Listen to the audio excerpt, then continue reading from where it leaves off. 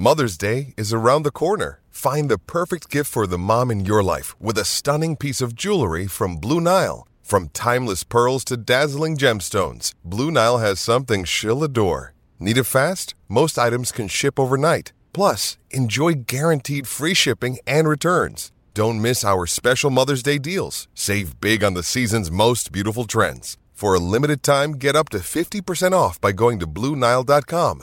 That's BlueNile.com.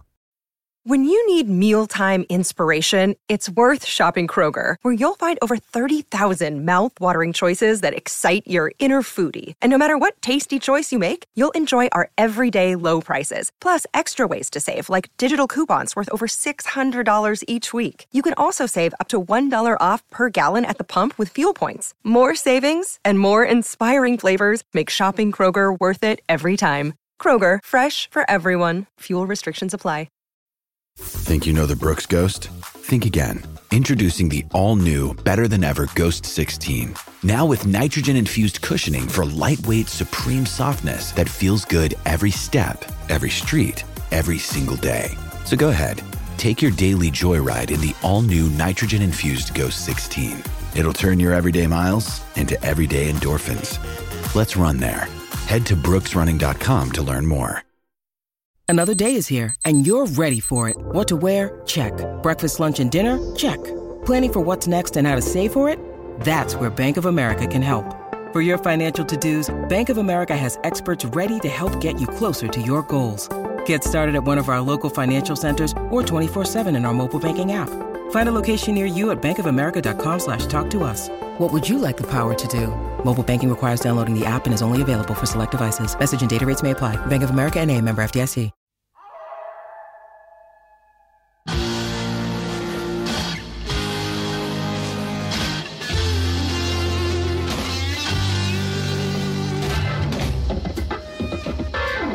Welcome back, Tiger fans, to Rockin' Nation's Football Podcast. I'm Nate Edwards. That's Brandon BK Kiley. This is Before the Box Score. Nothing is happening. It is all quiet on the Missouri front. I can't think of a single news item that's actually been related to Missouri football, has graced my eyeballs or my timeline in the past 2 weeks. BK, what are we supposed to talk about? Good question. Hopefully a lot of good football and hopefully a team that's going to be excellent in 2023. That's my hope as to what we're going to be discussing. That would be great. Actually, I think the only real football item that even came close to being a thing involves the Missouri baseball team, which congratulations to them, won 2 out of 3 over the weekend. And the reason that this is pertinent to football was because there's a gentleman named Sam Horn who showed up as a pitcher for the Missouri Tigers. Threw about 98 miles per hour, which is pretty good. Had some strikes, had some walks, but we finally saw Sam Horn actually play meaningful sports at the University of Missouri, which we went all fall without really saying that. And he looked pretty good. I am not a baseball guy. I'm not anything but a college football guy. But it seemed like people were impressed and mostly just happy that he got out to see some action. So other than the fact that he's going to be drafted next year, BK, what did you think of Sam Horn's performance from the stuff that you saw? Seemed to be good, seemed to be impressive. People seemed to like what they saw out of him. And the most important thing was just that he got out there and actually pitched. So that seems to be all good signs for him. Had a couple of strikeouts. So you like to see it. I will be totally honest, though. As a selfish Mizzou football fan and not baseball fan necessarily, obviously you root for him, but it's not my primary sport that I watch for Mizzou. I would be totally fine if he doesn't pitch again the rest of the season. If he ends up just performing in spring football and not doing a single other thing the entire rest of the year for the baseball team, that wouldn't hurt my feelings at all. But obviously that's not going to happen. I would be too. Let's keep this in mind. Whatever he wants to do, whatever he ends up doing, this scholarship is tied to football. The NIL, for as far as we know, is tied to football. Yeah, we can go ahead and not even put any allegedly, possibly, maybe. Yeah, it is. I mean, that is where the money is. So the point is, if he were to choose to step away from football and pursue baseball, not only would he lose his NIL, he would lose most of his scholarship. I'm not saying, he can't afford it. There are ways you can afford it. Either the parents can do it or you take out loans or whatever, just like everybody else. But point is, it would be a huge financial hit in the short term for him to make that move. Now, if he thinks that's worth it and he can make it into the MLB and, live the terrible, minor league life, like, go knock yourself out. That's fine. But until proven otherwise, until he comes out and says, I am a baseball player, he is going to be a football player. All of his priorities are going to be with the football team. And yeah, showing up for a couple of innings in February, totally fine. He's not doing anything else. If you come around and say that during, spring practices, or you see him no longer on the sideline, or during fall practice, then that's something completely different. So I'm with you. Have him start or, get in some couple places and just get the experience. But no, he is a Missouri quarterback, and until he walks away, that's what he is going to be. Yeah, that's where his primary focus is going to be. And the other thing that is important to keep in mind, like, there's just not a whole lot of crossover typically with baseball schedules and football schedules. Like, the vast majority of spring football stuff is done during the week. The vast majority of baseball stuff is done during the weekend, at least this early on in the season. So I would think, or at night. And I would think he'll be fine for the spring. And like you said, if there is any sort of conflict, typically the way that this goes, and this is just typical, is the tie goes to football. So I wouldn't worry too much about it. I wouldn't either. So congrats to him, and congrats to the baseball team, of course. Hope they do well in the toughest baseball conference in America. That's not MLB. Let's talk some SEC. Let's talk some big picture stuff. Greg Sankey came out a couple days ago, maybe a week ago. I don't know anymore. He was talking about the SEC schedule going forward because Oklahoma and Texas got their big fancy lawyers and somehow, some way, found a way to leave the Big 12 at the conclusion of the 2023 season, which means that they will be joining the SEC for the 2024 season, which we all kind of figured they were going to be doing anyway, but there was a little bit of a question because they hadn't done it yet, so blah, blah, all that stuff. Anyway, it is official. It's officially official. Oklahoma and Texas will be on the schedule in 2024. Now, here's how that pertains to interest level for Missouri. We have spoken before. I have written plenty of pieces on it. I know college football writers at large have written tons of pieces and spilled a lot of ink, online ink, about what possibilities you could have with pods or cross-divisional rivals and all that sort of stuff. And it kind of seems like, at least from Greg Sankey's mouth, is that they are going to what he calls, quote, a one-division conference, or a single division model. So that would get rid of having an SEC East and an SEC West, and it would be more like, like the Pac-12 or the American Conference. And what those conferences do is they have kind of a rotating conference schedule over the years where every school plays every other school. And then at the end of a particular season, you just take the two teams with the best records and they play for the conference championship. So there isn't an East and a West. It's just the two best, which I think is fine. Now, you still have a little bit of podding here, if I can be frank, because what comes up when you talk about the SEC? Traditional rivals. And it is really important to this confederacy, which is a term that you can use in multiple ways, that they get to play their traditional rivals. So Tennessee always wants Alabama. Florida wants Georgia. You got, Missouri, who doesn't really have a rival, but like is cool playing Arkansas, Kentucky, Tennessee, Mississippi, or Ole Miss and Mississippi State, Alabama, Auburn. Like, you have a lot of schools that have very particular rivals that they want to keep playing, and massaging those egos and scheduling that out. That's been the big thing. Who is going to be your rotating cast of rivals, which is kind of like a pod. So BK, I don't know where this is going to end up. And if you believe Sankey, which I don't, they have been working on a model for 90, for the past 9 months or whatever it is. And like in the next 90 days, they're going to come up with something. They've already got it figured out. They know what they're going to float. They just need to vote on it. My question, BK, is what do you think that's going to be? Obviously, the teams have a ranking that they were able to submit to the conference and say, we'd like to play these teams. And I know we've talked about it before, but how do you think this is going to shake out? So I think there's a few different things that are noteworthy here. One is that I think that for a lot of Mizzou fans, you immediately go to, well, there's going to be a Big 12 tie-in, right? Like, are you going to end up with Oklahoma, Texas, Texas A&M? Who are you going to end up with that is your permanent rival out of those three in particular? I think Texas is just flat out off the table. Like, I think that Texas is going to have Texas A&M, they're going to have Oklahoma, they're going to have Arkansas. I think those are going to be their three permanent rivals. Oklahoma is very possible because they'll have Texas for sure. I don't know who else they're going to have. My guess would be Missouri's probably going to be among them. And then I think that the other one for Mizzou is pretty easy, that you're going to get Arkansas. I would assume that that'll be forced upon all of us. And then it really comes down to that third one. Is it South Carolina? Is it Kentucky? Is it Vandy? Who ends up being that third team that is paired with Mizzou? If I had, like, for competitive reasons, I hope Vandy. Like, having one win per year or having the easiest of the SEC schools as an every year team that you play against, that is ideal.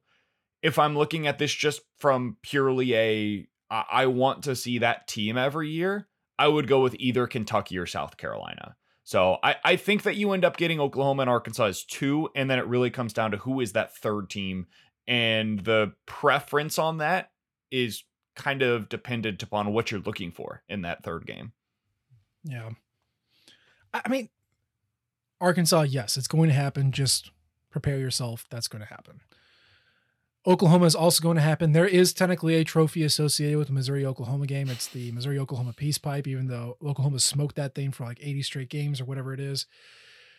That I feel like that is inevitable as well. I don't think Texas A&M is going to be a Missouri draw. Agreed. I wouldn't mind, but yeah, between Texas and then LSU, which those two hate each other and love to hate each other, and the fact that A&M and Arkansas have that Jerry World deal, where they have to play in the Dome, or what do they call it? Yeah, whatever, the Dallas Cowboys Stadium. Oh yeah, I forgot about that.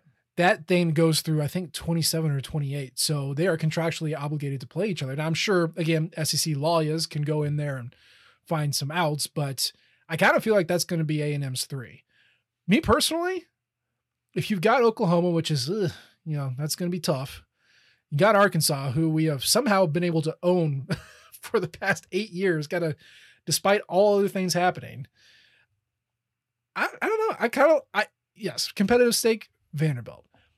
But South Carolina, Missouri is always a good game. It's always a good game.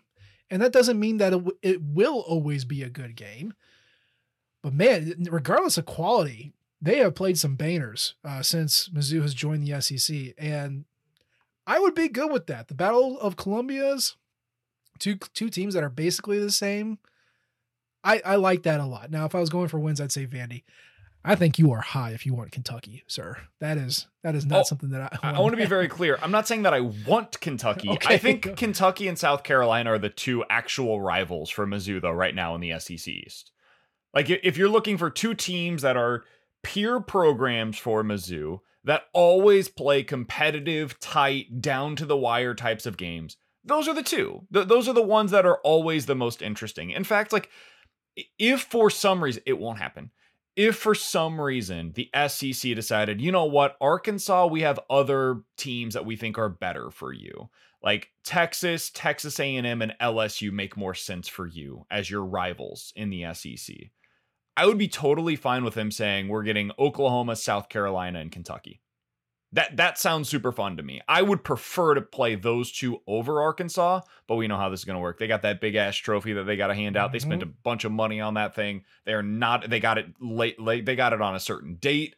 They got it with a sponsor. Like, Missouri's getting Arkansas. We're stuck with them either way. I am curious how the non-con rivalry week games go. And by that, I mean Georgia Tech, South Carolina, Clemson, and then Kentucky and Louisville. I don't know where those go. And I don't know if that just doesn't get messed with and that's going to be Thanksgiving week like it always is, or if some of these rivalries get pushed to the post SoCon Challenge week. Like, I don't know how that's going to go. And that's going to be a whole other political minefield that Greg Sankey gets to wade through. But I don't know. I am curious how this is all going to shake out. I did a breakdown of what it would look like with Texas and Oklahoma entering the SEC, and I haven't updated that since I did it a couple of years ago. It's not all that different. Oklahoma is going to come in as a middle of the pack recruiter, but one of the better SP plus performers over the past 5 years. Texas is flipped. They are going to be coming in as one of the best recruiting teams in the conference with a very middling SP plus performance. So, do you want Oklahoma or Texas? I mean, you don't really want either one, but I would prefer Oklahoma because, I mean, at least you can get them every once in a while. Texas stinks, but they always just have great. And recruiting. If we're being honest, I have no idea what the trajectory of Oklahoma's program is right now. No idea. Yeah. Like it very well could 5 years from now be in a state where it's like, whoa, wait, remember when Oklahoma was amazing offensively under Lincoln Riley? What happened? Or it could be where like their defense is so damn good that they're like the Midwest version of Kentucky. Like I have no idea, no clue whatsoever what their trajectory is going to be over the next 5 years.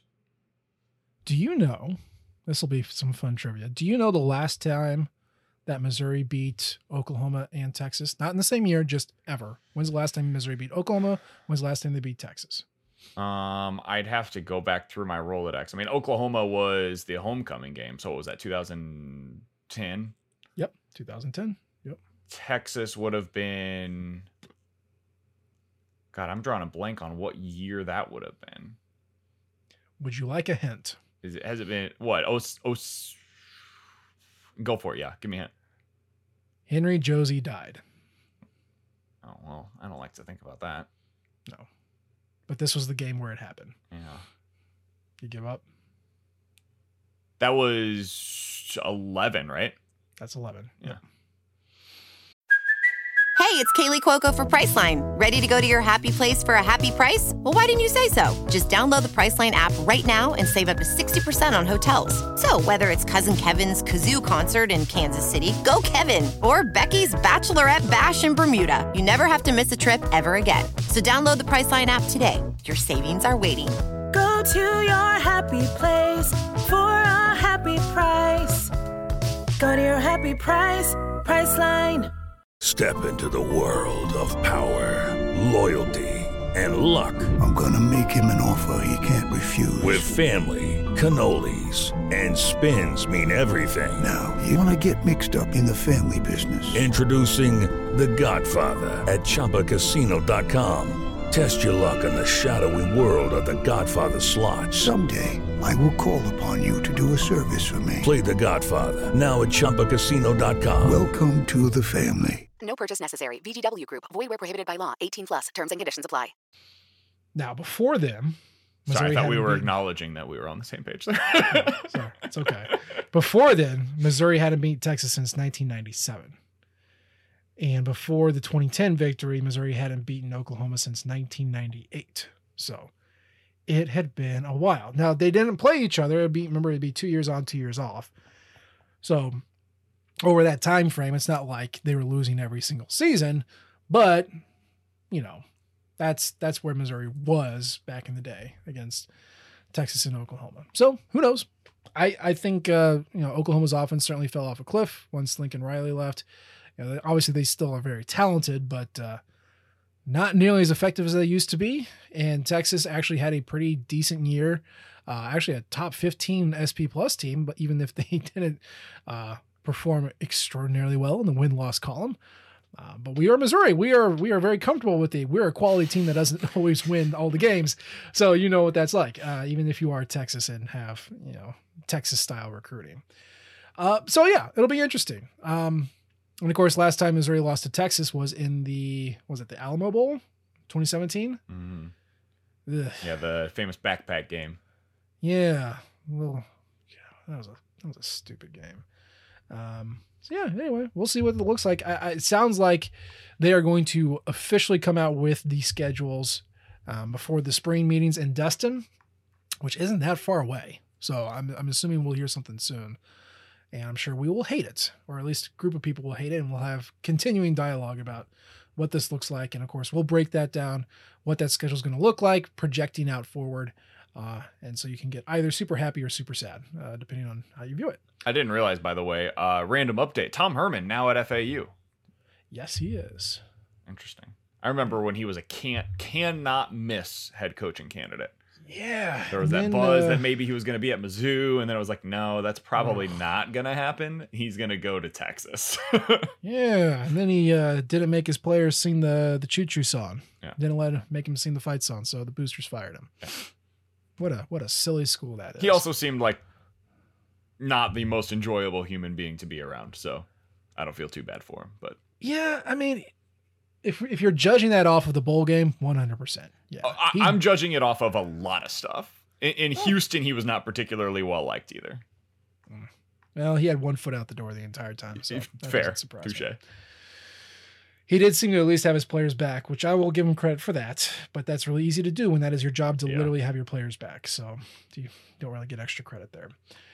But yeah, good for him for being at FAU. How the mighty have fallen. Let's talk about rules. Yeah, we're going to talk about rules. Not so much referees, because that's never a good thing to discuss. But sounds like college football might be reevaluating some of their rules and procedures, which, to keep the product fresh, to stay in the conversation, you kind of have to do every once in a while. But there is an argument to be said, like, hey, if it's not broken, don't fix it. But at the same time, maybe things are broken. But according to Ross Dellinger, there were four proposals that are under consideration for rule changes. The first one is prohibiting consecutive timeouts, which I did not realize was still a thing. But then he said icing kickers, and I was like, oh, okay, I guess technically, yes, you can still do that. So that is a potential one. The second one that he cited is no untimed down at the end of first quarter or third quarter. The third one was that clock runs after first downs, except inside of 2 minutes and a half. Put a pin in that one. And then number 4, the clock runs on incompletions once ball is spotted. Put a gigantic pin on that one. BK, one of my biggest problems with the sport of football, regardless of level, is that it's a different game depending on where you go. Both at the high school level and inside the high school level. Like Texas State football has different rules than Missouri State football. The college level is obviously its own beast to itself. And then the pros have a completely different set of rules as well. And it seems so silly to have a single sport be dictated by almost a completely different rule book, depending on the level that you are at. That, it certainly doesn't stop kids from developing to be good pros, but it does seem awfully weird that the hash marks are on different sides. That you can sometimes catch it with 1 foot, or sometimes it's got to be 2 feet. And sometimes the clock runs when you get a first down, and sometimes it stops. And that is weird. And if we had a czar of football, I would ask that person to codify the rules in a manner that, as long as it's not a physical adaptation, make it so the rules are the same. Do you have any strong takes on football rules or any of the rules that we just kind of highlighted by Ross Dellinger's reporting? Okay, so this is my strong opinion on college football pace of play, because that's essentially what we're talking about here. People don't say it out loud like that, but that's what it is. Baseball gets all of this crap for the way that it slogs along, right? It is slow, it is a grind, and it is untimed, and therefore it's almost like an accepted part of the game in baseball, at least it has been in the past, that's just the way that it plays.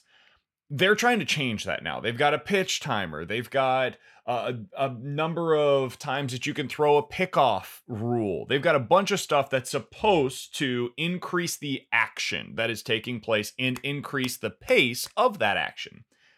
Football needs that at the college level. If we're just being totally honest about it, man, think about how often on a Saturday you are spending 4+ hours watching a college football game. And now think about all of the downtime that takes place within that 4 hours. There are just games where it takes too long. And so if these rules are able to drive at the heart of that problem, and I think college football's pace of play is worse than baseball's pace of play at this point because of how slow the games are at times. I would be in favor of every single rule change that they can go to within like a reasonable amount of rules that you can change in any one off season. So I'm here for these. I have no problem with these. Is there any in particular that you think would have the biggest impact among them? It's one that he didn't cite, and I didn't see it in the piece, but boy, we need to limit reviews to like 1 minute. For sure. Yep. Like if you can't get it within the first 45 seconds or 30 seconds or whatever, I would even go less than that. Like, yeah, then just keep it as it is. The rule is supposed to be, if there is no indisputable evidence, then leave it as it is. So then you've got to go ahead and go with that. I love that idea. Yeah, it's a pitch count for reviews. I would say 30 seconds is fine. If you got to go 60, that's cool too. But basically, that little heads up thing that they got, after 60 seconds, it goes black, and sorry, it stands. And I understand that they are trying to get it right. I appreciate that they want to make sure that any human error is removed from their litigation of the sport. But oh my God, you do not need to be that perfect. And if, like you said, if it's not just absolutely apparent within the first 10 seconds, then what the heck are you doing? What are you doing? So that would be my big one. The actual issue is one that will never go away, which is you got to limit the commercial breaks. Think of SEC on CBS. It's, it is touchdown, extra point commercial, kickoff commercial, sometimes a commercial even after that. Like, there are way too many commercial breaks. And you're not going to limit that because this whole thing is to make money, and that's what they're going to do, especially with live TV. So one of the ways that you can do that, by the way, Nate, is the after the touchdown field goal or PAT, go to commercial, come back for the kickoff, go to commercial, come back. That's something the NFL did recently, and it sounds so silly, but it actually does make an impact because you don't have those 2 commercials within a 3-minute stretch type of situation. Mm-hmm. Yeah. If you need to, a lot of sports have been doing the live cut-in commercials. I think even the SEC has done that. That's fine. Baseball's doing those. Yeah, that is fine. And obviously, if you would go that way, then obviously the value of the in-stadium advertising goes up a little bit, which is a different beast. But point is, you can get creative in your advertising without completely shutting down the flow of the game. So that is a big one for me. I want to go back to the 2 pins that I put down. The clock stuff. And that is a discrepancy that varies across both the vertical and the horizontal of where you play football. I think we need to just make that uniform across the board. And for me, I am good with the clock running after a first down. I always thought it was super weird that it stopped in college for a first down. It was able to extend drives. I think that's kind of cool. There's some strategy to it, but it does run, once the ball is set. So it's not like you had a free timeout. Just run it, man. That's what the NFL does. That's what a lot of high schools do. If you get a first down, just keep the clock running. That's okay. The whole running, inside of 2 minutes, whatever, how you want to do it. I don't just do it for the entire game. The one that bugs me is clock running on incompletions once the ball is spotted. And I want to say it for this reason. It used to be that the blue blood teams, the really good ones, what they do, they'd recruit the biggest offensive lineman, the best running back, and they just milk the clock, right? Mm-hmm. Just wind that clock down by running. That's not what the elite teams do anymore. They have the best quarterback, they have the best receivers, and they throw it. So if you have a team that's really good at throwing and they can milk the clock by throwing, that takes a huge part of the strategy kind of out of the game. And I understand I might be sitting here and being a curmudgeon in kind of the designated hitter conversation in baseball a couple years ago, but I kind of like the idea that if you are a pass first, pass second team and you're trying to milk the clock, hey, we're going to have to make you throw a counterpunch and run it. And the good teams are going to find a way to do it, but it does add a little bit extra strategy and makes it so that you just can't be a pass it all over the field type of team. Making the clock run on an incompletion, that takes that part out of it. Am I being silly about this, or what are your thoughts on it? No, I think that's fair. I don't have as strong of a take on it as you do, just because I just don't really care either way, honestly. I think that we need stuff that incentivizes action and incentivizes the game to move. I think the problem with baseball is a lack of action. I think the problem with football at the college level is a lack of pace. And so at the baseball level, at Major League Baseball, they always talk about the pace of play. It's really about the amount of action within that time. College football, it is really about the pace of the action, because the action's there. The game itself, I think, is really healthy. I think college football as a product is very watchable. It is fun. It is in so many different ways. What I have always loved about college football is that you get different schematic advantages. If you watch a Tennessee game and then you go watch a Wisconsin game, for example, it's like watching two different sports. Yep. But they're played at the same levels. K-State, for example, on Mizzou's schedule alone, there were 7 different ways that teams were trying to exploit you defensively. Same thing is true on the defensive side of the ball. So that is part of what I love about it. And once you get to the NFL level, it's all kind of at this point become this. It's the same stuff. Yeah, everybody's running some version of a spread West Coast offense. And they're running some version of a 3-4-4-3 hybrid. And they're trying to mask all of their cover 2 style coverages. And that's pretty much it. So college football has that going for it. And if we can just speed it up, if we can get the pace at a better rate, whatever that requires, I'm in favor of that. So if I were made czar of football, of American football, and no one's ever going to make me do this, but if they were, I got 4 things that I would like to implement. And I'll get your opinion once I go off the 4. Yeah. So the one we already talked about, the running clock after converting a first down. That should be the rule at the pros, college, high school, wherever. That should always be the rule. The second one, and because I love offense, I want offensive linemen to be able to block downfield 3 yards on a passing play. The whole RPO rule, I want that. Oh, interesting. Okay.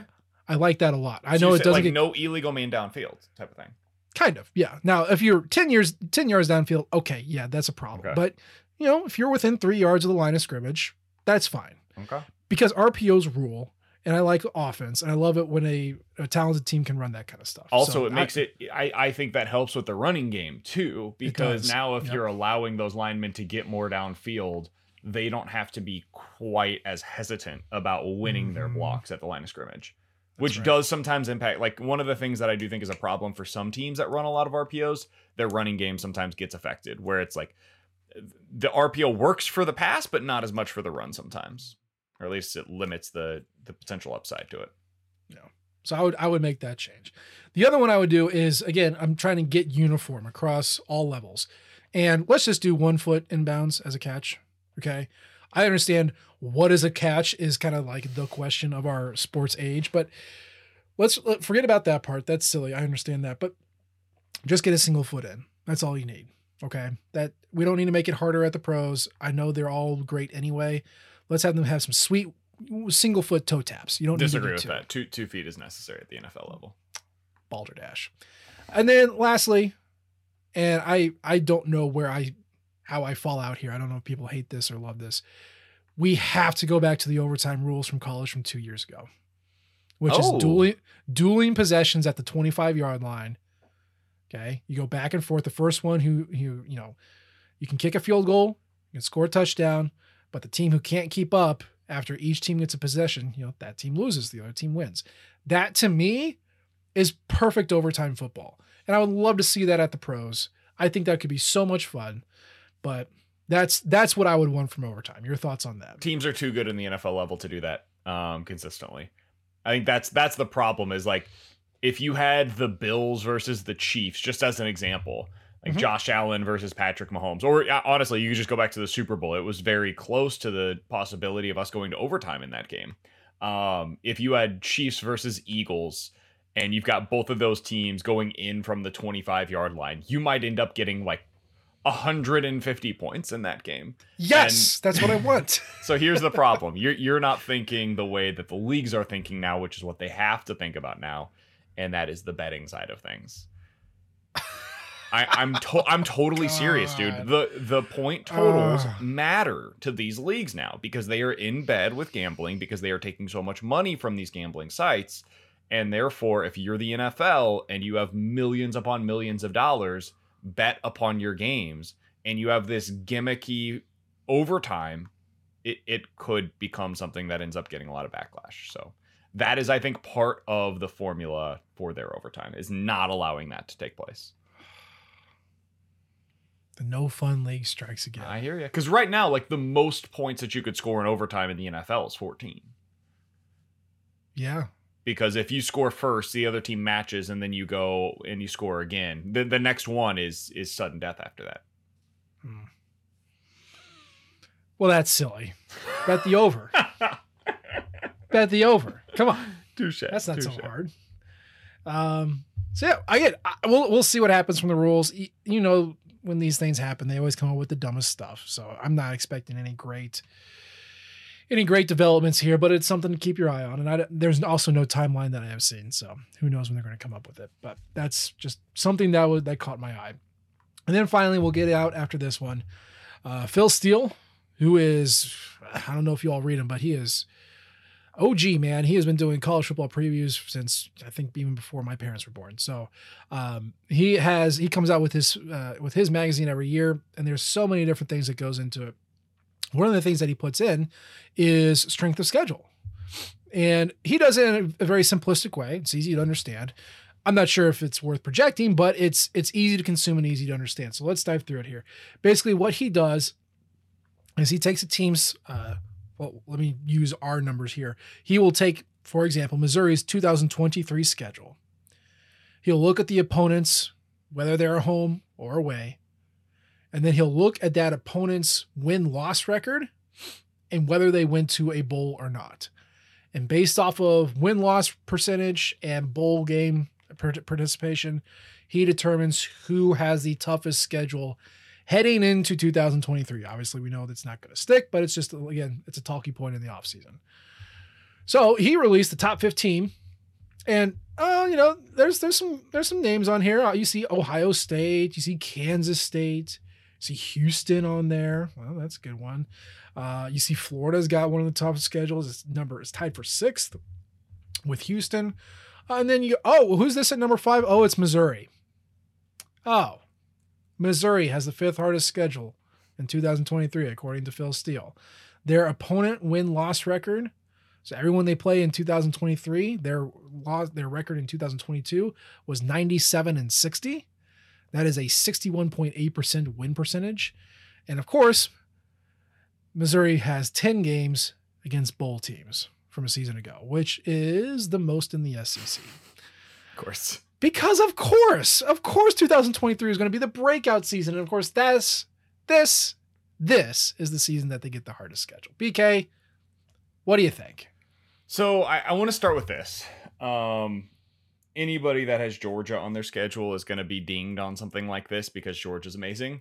Anybody that has to play Georgia and Tennessee, certainly not going to be helpful for them because both of those teams were super awesome last year as well.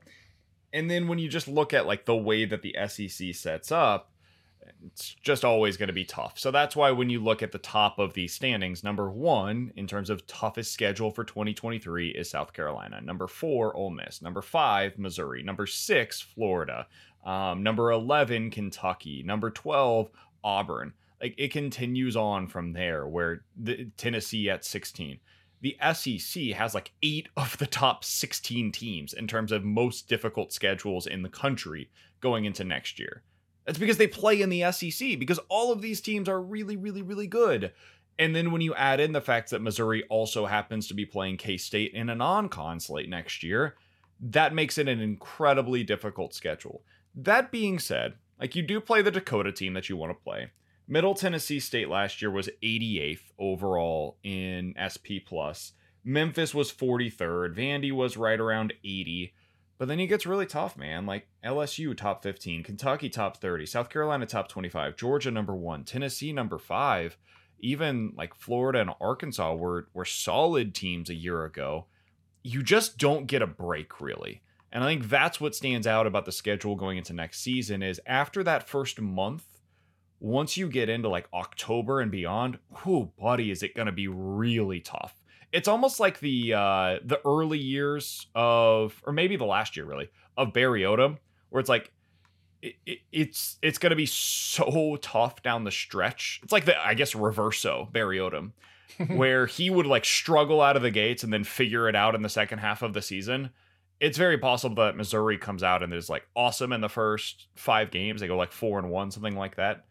And then the second half of the season, you're just like, what happened? And it won't be anything about a reflection of Missouri's talent level, and it'll be everything about a reflection of who they're playing. Which, by the way, is why I hate these schedules. Well, look, man, there are worse things in the world than starting off with 4 or 5 wins in the season. Right? You and I complain about how the wind gets taken out of the sails early, and well, here you go. Here's your chance to keep that momentum from the offseason going. Yeah. Again, you're right. South Dakota, that's the one Dakota that isn't as good at football as the others. South Dakota State just won the FCS playoff. They beat North Dakota State in the championship, which NDSU has been 8-time champions of the FCS. And then, of course, North Dakota, heavy, was in the playoff as well last year. So you won South Dakota. And plus, that's your FCS game at home to open up the year. So that's good. Middle Tennessee somehow made a bowl, beat the hell out of Miami. Hello, Jake Garcia. So that might be weird, but Middle Tennessee is a shambles of a program. They got into a bowl because Conference USA stinks. Kansas State at home is your first real test. They lose a lot, but you trust the system. Let's just say Missouri beats K-State. Now you're at 3. Yeah, like that idea. Yeah. Okay. Then you go to St. Louis and you play Memphis, which Memphis is also kind of crumbling. I'll be there. Let's say 4-0. Then you go to Vanderbilt. Yeah. Okay. 5-0, baby. Vanderbilt's a lot better than they were, but Missouri should also be better than they were. Let's say I like 5-0. this version of Nate. This is great. This is good, Nate. I know. I took my meds this morning. I feel great. This is fun, Nate. I like this version of you. I remember last year doing this, and you said, yeah, okay, yeah. All right, BK. I was also right. About all of it. About literally every piece of it. So then you get your first test in LSU. And that's at home. That might be homecoming. LSU or South Carolina will be homecoming. That's going to be tough. Kentucky at Kentucky, always tough. South Carolina at home, always tough. Georgia away, loss. Tennessee at home, tough. Florida at home, tough. Arkansas away, tough. 5-0. Built different. Mizzou football 2023. # built different in the second half. 5-0 begets. God, 7-5. Win 2 of those, please. Yeah, 7-5. 7-5. And that's going to feel like a massive letdown. But let's just say it right now. It is February 21st. We are about 7 months away. Just be prepared for a great start and a less stellar finish. And I don't think that means Eli Drinkwitz gets fired. We've talked about how he is not on the hot seat, and that's not really a thing.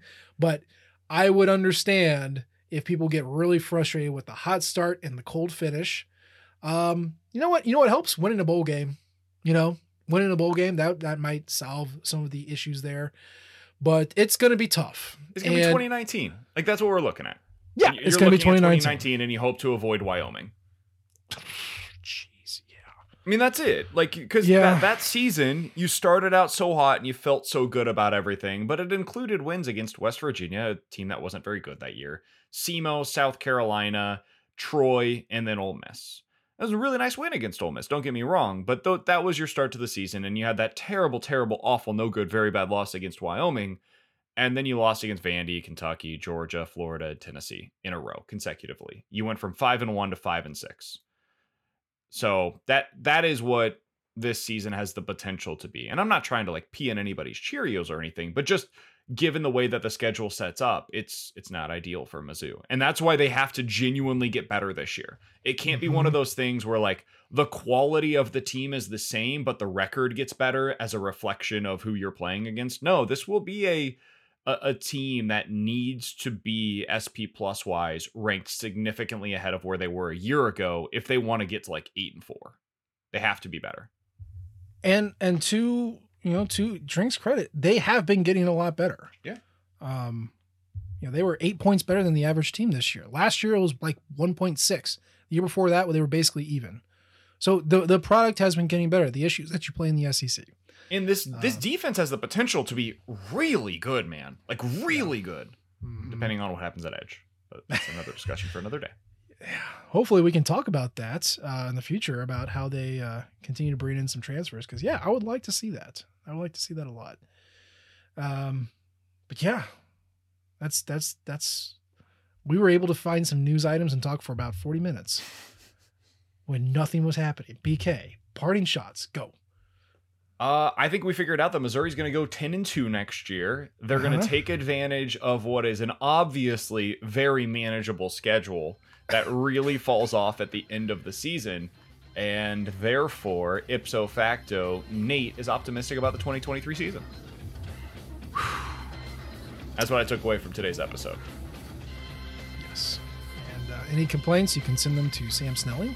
That's right. At gmail.com, and you can ask for your money back. That's the show for today. As always, we appreciate the downloads and the subscriptions. You can leave a comment or you can rate us. We love all types of feedback from you all. You can follow us on Twitter. I'm at Nate G. Edwards. He's at BK Sports Talk. And of course, you can follow the Rockin' flagship at Rockin' Nation. We appreciate you tuning in this time. We'll try to do better next time. And until then, MIZ. C-O-U.